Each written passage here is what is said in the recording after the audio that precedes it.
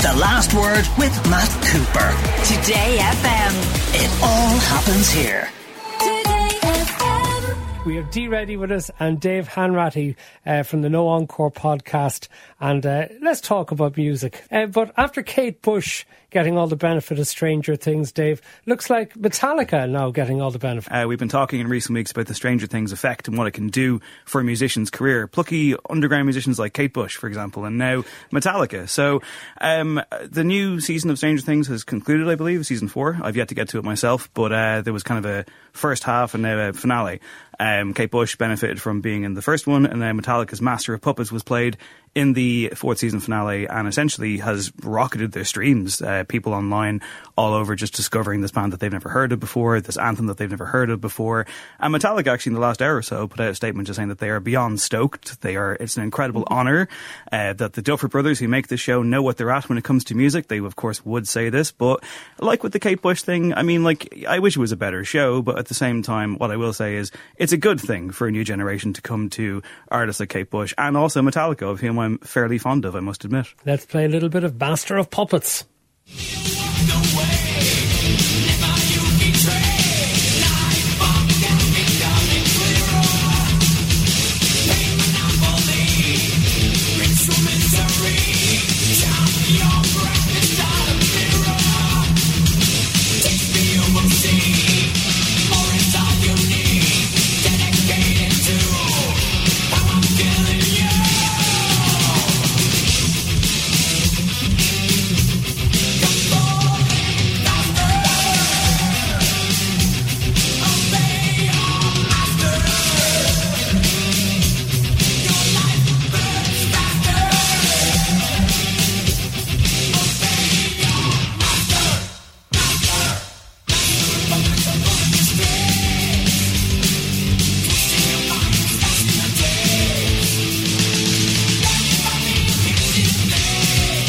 That's proper metal, Dave, isn't it? I'm very happy. Not since I twisted Ed Smith's arm into hosting a new metal show have I wielded such wonderful command over the airwaves. This is great. Let's have another, please. And wait till they get to hear Enter Sandman. There's actually a story recently about a woman who gave birth at a Metallica show during Enter Sandman. So they really are getting strange headlines this year, it must be said. Reddy, have you ever taken to Metallica? Not really, but I do hope that woman called her child Sandman. It seems like the next logical conclusion to that.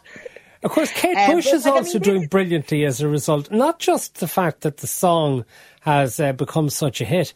Apparently she's made a small fortune out of it.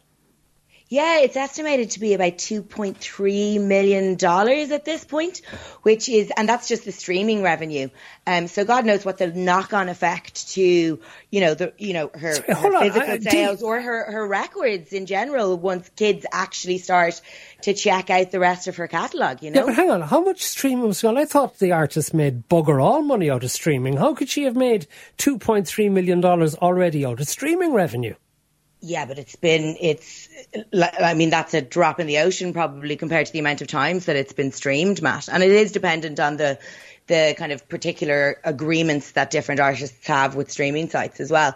But like the thing is, and it is funny that you honed in on the streaming there, because I was thinking about this the other day, when we spoke about the Kate Bush Running Up That Hill one a couple of weeks ago, we did comment that this wasn't really that new, that like movies back in the 80s and 90s used to relaunch famous songs from days of yore back into the charts, like Unchained Melody going to number 1 for a number of weeks after Ghost. I guess what is notable now though is how quickly it happens because of streaming, because somebody might literally finish an episode and then go straight on the same device to stream the song. So, and then they're obviously talking about it on social media as well. So you actually see the knock-on effect within hours or just overnight of the song actually being featured.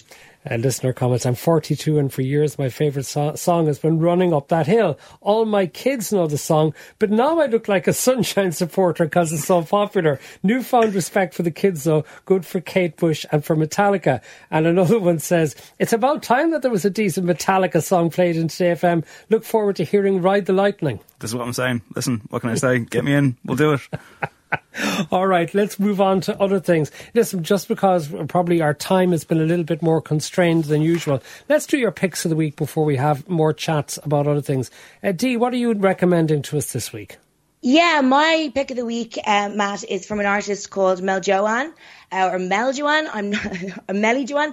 I'm not sure of the pronunciation, but she's really, really good. She actually puts me in mind of C, Matt, when you look at how she kind of releases stuff online, because there's a huge amount of humour to the stuff that she puts out there. She had a debut album last year called HR, and then continuing on the same theme around capitalism, this is called Consumer Frothy Mix.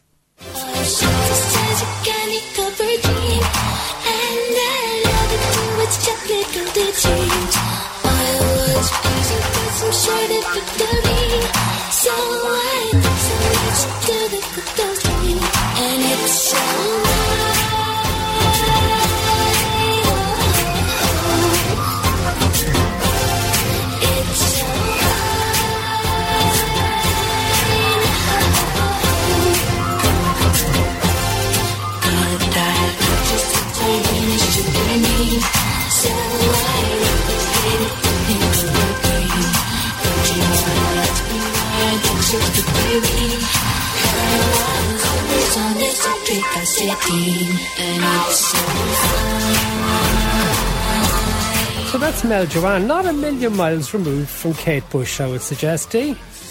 Yeah, and I'm sure she'd be delighted to hear that. She is what's classed as, we've spoken about this before, DIY pop. So it's all self-produced and really, really good. Like, I would urge people not just to check out that new single, but also to have a listen back to that album HR from last year if they missed it.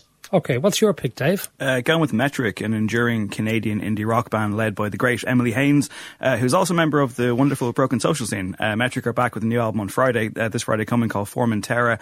We're going to take a listen to, I think, the third single from it. It's called What Feels Like Eternity, and it's kind of Metric at their best, like a straight ahead kind of pop rock banger. So here it is. Crying on the line, tower undivine. Caution on repeat with nowhere to be. Surface of the peak, try a layer deep. Ready to redeem all the drudgery. Follow my pain for a long time. Dying, I'm crying on the line, tower undivine. Follow my pain for a long time. Dying, I'm crushing and repeat through another week. Towing the line, attention to find a gate free. Pushing at the speed, cut a layer deep. Towing the line, attention to find a gate free. Ready to redeem all the drudgery. Drive it away, my strength might save me. It feels like eternity. What feels like eternity? What might overpower me?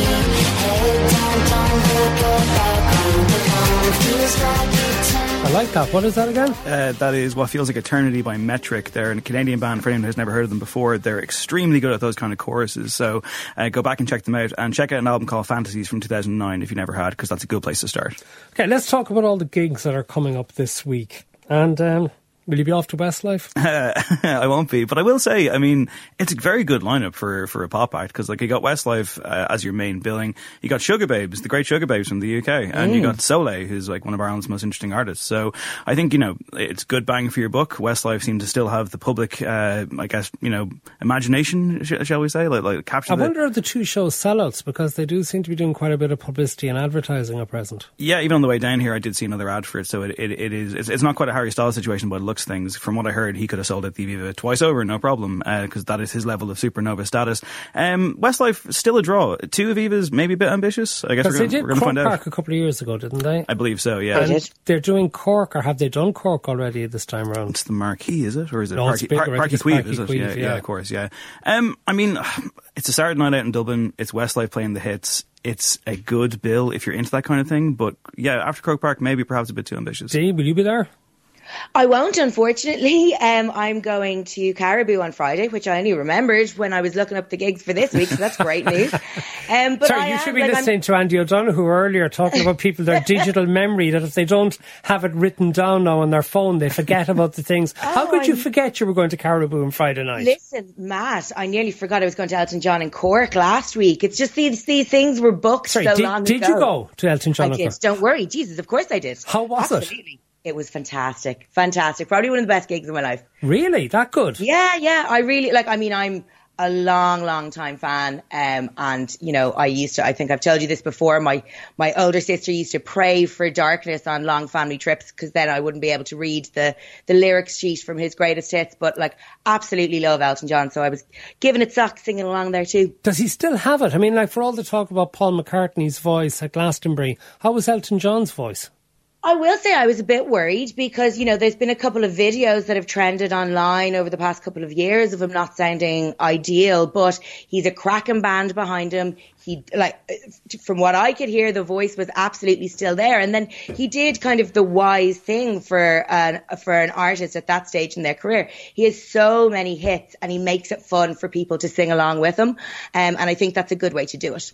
Christy Moore must be about the same age as Elton John. I'm just working out there. I don't know his exact age, but he's playing Vicar Street on Monday. And I'd imagine Christy Moore could probably still sell out Vicar Street for weeks if he wanted, or go to much bigger venues. Yeah, no comment on the age thing, so I don't want to get in trouble with Christy Moore, but I will say... Or with Elton John. Or with Elton John, no less, yeah. He does, though. This is the thing. Christy Moore usually announces these gigs in blocks of 10 or something, and they always sell out. They're always I think when gigs were first starting to kind of trickle back in recently, he was first out, and those gigs sold out instantly. People went. I think there might have been a difference in the venue cap at the time and how many people you could have, because restrictions were probably still in around Christmas time. But yeah, he's a draw. He's a continual draw, and will continue to be. So I think for as long as he decides he wants to be, really. You were mentioning you're going to see Caribou on Friday at the Ivy Gardens, Dee, but who else is on there over the next few nights? Yeah, so Mick Flannery is playing there with special guests on Thursday, and then Damien Dempsey is on Saturday with James Blunt on Sunday. Okay. Will you go to any of those? I interviewed James Blunt a few months ago, and he was exactly the kind of knowing rent-a-quote you would want him to be. However, my friendship with James will not go beyond the 20-minute Zoom call that we had, and I will not be attending his show. But, all power to him. I mean, and never... He doesn't hear this, Dave. That's very unkind. Please don't tell him. Never ever go for James Blunt online, whatever you do, because he is a specialist in taking people down on Twitter, as he himself very much knows. What's the Other Side Festival, Dee? It's at Slane Rock Farm, so not Slane Castle, but close enough. And that is on starting this Friday, running through to Sunday. So it's got a lovely lineup of a lot of great Irish acts. So Soda Blonde is in there, Nilo, Mango by Mathman, Saint Sister, and a whole lot more besides. Okay. What's Adele been saying about those controversial cancelled Las Vegas shows, Dee? Adele has basically saying that she felt a lot of grief and a lot of guilt actually over the loss that people would have incurred around her high profile Las Vegas residency, which was cancelled at the last minute back in January. She maintained at the time that they were going to be such a big event for people, and she wasn't happy with the production, I think, in the lead up to it. And they were hugely expensive tickets.